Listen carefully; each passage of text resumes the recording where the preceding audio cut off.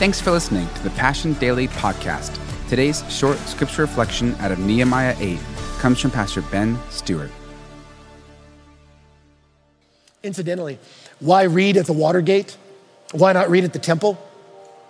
Well, the temple was not like a church service location like you think of it now. The temple was the place of sacrifice. And so in the center of it, the priests were slaughtering animals. And we'll talk about that later. But men that represented the family would bring the animals into the inner court so they could be sacrificed. The family, the women and children would stay in an outer court. Gentiles who just kind of wanted to watch and gawk had to stay at a distance out here. It was a place of this transactional worship. But here in this moment, as the word of God is being read, he goes to the Watergate. Why? Because the Watergate was the gate you would go in and out of to go get water from the spring outside the city. So that was the gate everybody was going through throughout the day. So that's where life happened. Everybody's in and out the Watergate, right? You want to hook up with some friends? Where should we meet them? Just go by the Watergate. You'll see them. Hey, let's get a group together. All right, see you at the Watergate at 7. The Watergate was where life was lived, business transactions. It's where things happened. And so notice when it comes time to read the law, it's not to a religious elite in the temple. It is out in the streets. And it's not only out in the streets, it is in the public square facing the people, men, women, children, anybody who has the capacity to understand needs to get underneath this book out in the market square. Because if this word doesn't apply to your life at the Watergate, then it's not worth anything. But this book is applicable at the Watergate. And if you don't apply it there, no one's going to be impressed by what's happening within the lives of the people of God. So let me encourage you, church.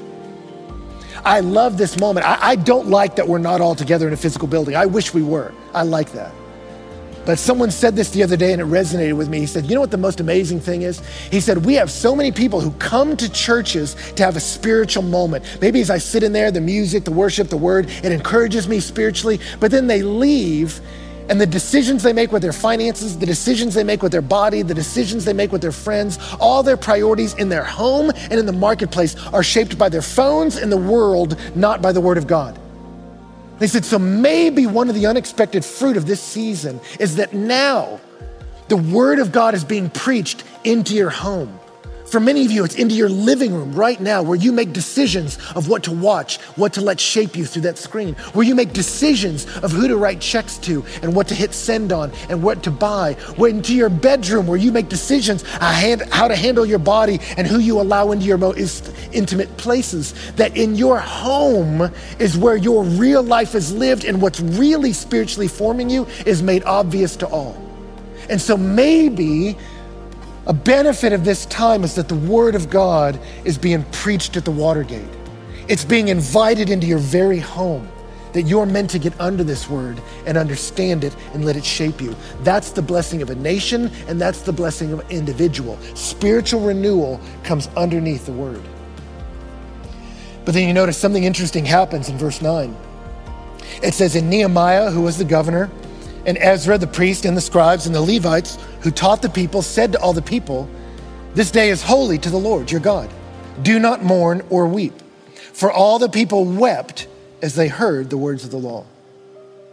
So as Ezra reads the word over the people and they understand it, they begin to cry. Now, what's going on with that? Well, it's fascinating. You saw it earlier. It says this was the first day of the 7th month. The 7th month, the first day, was like their New Year's. And here in this verse 9, it says this day was holy to the Lord. This was historically the Feast of Trumpets. You would blow a trumpet and everyone would put down all their work implements. You would gather at the city and you'd throw a party and just celebrate that we are the people God loves. We're the people he wants to have a relationship with. He's built a covenant with us by his grace. You are meant to celebrate that we get to know God and get to be a family together. It was a day of celebration.